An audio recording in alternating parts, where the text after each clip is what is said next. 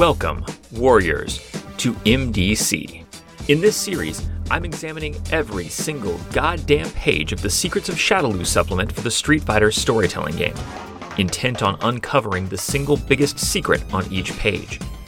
Every episode covers one page, every episode is short. Secrets of Shadaloo was published in 1994 by White Wolf Game Studio. Today we're discussing page 62 of Secrets of Shadaloo. We are in the Shadaloo Adventures chapter, which is all about different kinds of campaigns and adventures that you can run for your Street Fighter players that involve Shadaloo as an antagonist. We've talked about spy adventures, law enforcement adventures, silly baseball adventures, and today we're talking about adventures that are a horrible idea. To be specific, we are discussing the campaign concept entitled, quote, Shadaloo Dupes. I'm going to read you a lot of this one because it is full of red flags. This is a campaign concept I personally would not recommend without some significant modifications, but the basic idea is compelling, so I kind of want to go through all the little beeping warning lights that you have to ignore to run with this bad idea. First of all, to get it out of the way, the secret of Shadaloo on this page is pretty much this whole thing, because it is premised on Shadaloo keeping a secret. Specifically, the secret that you, the player character, are actually working for them. Here's the text, quote, a sneaky kind of chronicle is one where the characters, unknown to them, are really unwitting dupes for Shadaloo. Perhaps the espionage agency or crime league they work for is really under the control of Shadaloo, and the characters are but puppets on Bison's strings. That's a big conceptual red flag right there. Your employer isn't who you think he is one thing. Someone is withholding information from you to manipulate you into acting in their interests. That's a separate thing. You are puppets on M. Bison's strings. That's something else entirely. Because it's very easy in most cases for the player characters to be puppets on the GM's strings, especially if the players are considerate and good players. They'll generally trust that if the GM is leading in a direction, that it's on them to kind of yes and the GM and figure out how to move in that direction. And it's a very frustrating, unfun reveal as a player when the GM springs on you partway through the campaign like, oh, you know all those times that you did the adventures that I had planned? You know all those times in this campaign that you trusted that I was driving the campaign in an interesting direction, doing collaborative storytelling? Well, guess what? M. Bison, and totally not me, was lying to you and you were his puppet all along. But you and me are still cool, right? But I got you. That sucks. That's not fun. Although the text begs to differ. Quote, this is an obnoxious but fun chronicle to run, as the storyteller sees how many game sessions it takes for the players to get the clues and finally realize what has been going on. I am very dubious that there is such a thing as an obnoxious but fun campaign. Maybe the closest I can think of would be something like Paranoia, where there's a deliberate kind of tongue-in-cheek adversarial relationship between GM and player. At least in the versions of Paranoia that I've played, the GM is put in the position of kind of playfully griefing the player characters throughout the session. But in my mind, there's a line there, and fun is on one side of it and obnoxious is on the other. You never want to have a play experience where the GM is having fun using the players as kind of a prop, laughing at them as they try to find their way through a maze. But that's exactly what's suggested here. It's suggested that the campaign will be fun because the storyteller will get to sit back and watch how many sessions it takes for the players to realize that they're being fucked with. There is a good point after that, though, that this can make for, quote, high drama and action, end quote, when the PCs realize what's up and go tear everybody up, getting revenge on the people who've been manipulating them. That's fun for sure, if the heat is on the NPC. That's the thing. As a storyteller, or a GM of any kind, you always have to figure out a way to get the heat on your antagonists. It occurs to me that I'm using pro wrestling terminology here, that there's an outside chance someone listening doesn't know it. In pro wrestling, when someone has heat, that's an emotional attachment, usually negative, from the crowd. So typically when we say someone has heat, it means that the crowd hates them, boos them, wants them to lose. You want that feeling for the antagonists in your games, generally. You want the players to be motivated to beat the bad guy and to feel good and feel rewarded when the bad guy is beaten or suffers a setback. But while it's good for the villains in the campaign to have heat, it is bad for the GM to have heat, which is what will happen if players start to perceive that it is not, for example, M. Bison or Vega who is their foe, but you, the storyteller, who is thwarting them at every turn. Then the heat's on you.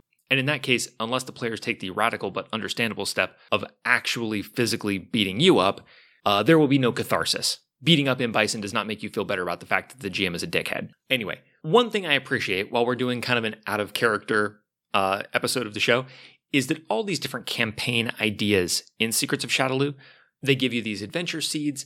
They give you a sense of the atmosphere that you're going for with some suggestions of like, hey, you could watch this movie or watch this TV show, and it'll give you a sense of what you want the players to feel. And they even list some traits that would be useful for player characters to have to fit into this kind of campaign, which is a useful and underappreciated thing for a game to throw at you when it's giving you all these GM ideas. I like to see when a game pitches me a plot or a campaign idea, not only this is a cool idea, but who would it be cool for? What kind of characters would this be a good match for? And indeed, here we get some suggestions for atmosphere for the Shadowloo Dupes Chronicle. It suggests the Manchurian Candidate, the Prisoner, and a graphic novel referred to here as, quote, The Watchmen. Jesus Christ, this book and its fucking definite articles. Somebody has a problem. But anyway, it is suggested here that you can convey the horror of being manipulated by the Shadowloo by borrowing from the mood of something like The Watchmen. But I don't know about that. I mean, secrets are being kept in Watchmen, and certain characters realize that they're being used on certain levels, but I don't think anybody is a puppet on anybody else's strings, at least not during the main action of the story. Really, I think this is just an example of a very common mistake that GMs make, where you think of the feel of a campaign, but you can't look past how it feels for you as the GM, knowing everything that's going on.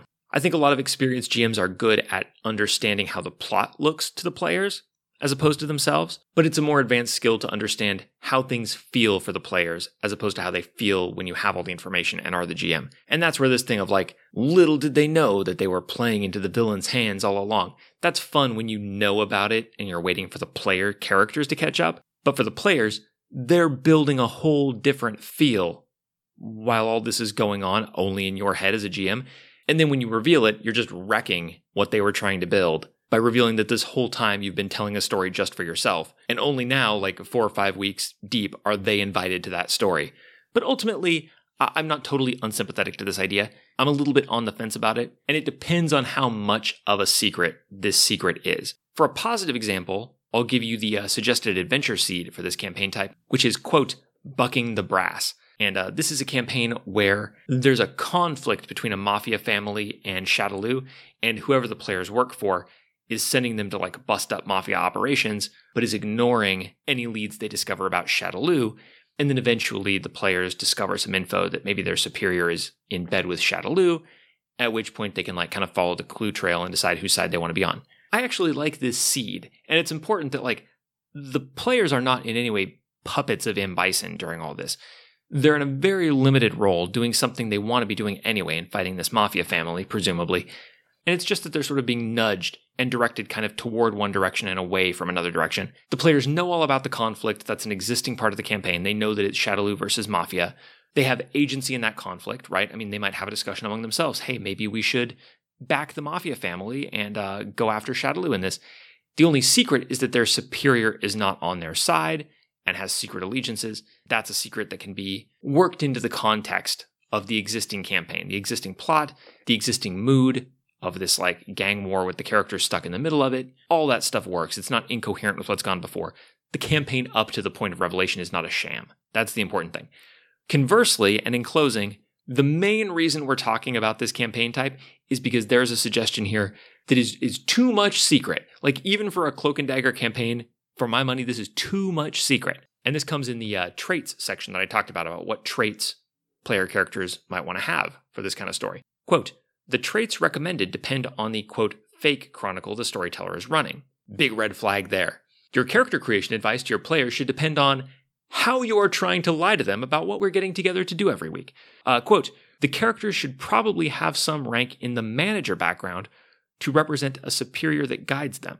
A superior who is actually working for Shadowloo. So not only are you setting up a situation where you take an NPC that the player has created during character creation and invested time and resources in and turning them into a plot device that's harmful to that player, but also you're asking the player to pay for it. You're saying, hey, I know you were thinking about having that cool arena to fight in, out in the food truck lot with the balloon vendor, and when you beat your enemy, they release all those balloons into the sky. But you know what?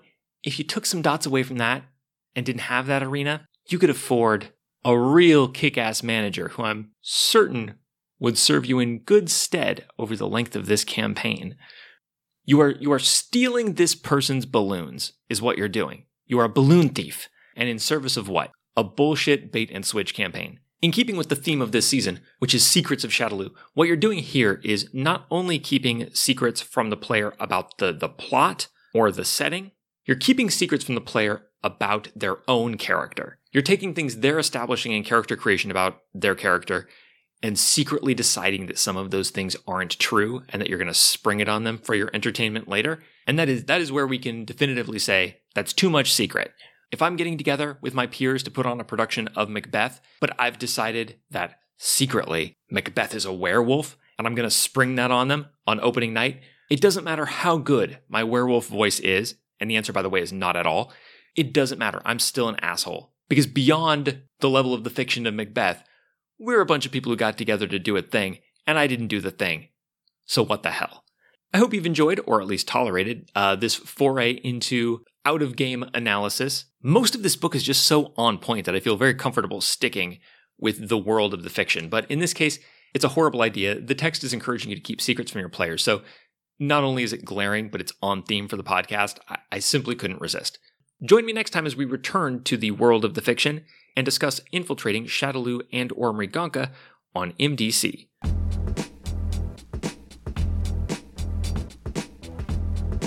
This has been MDC.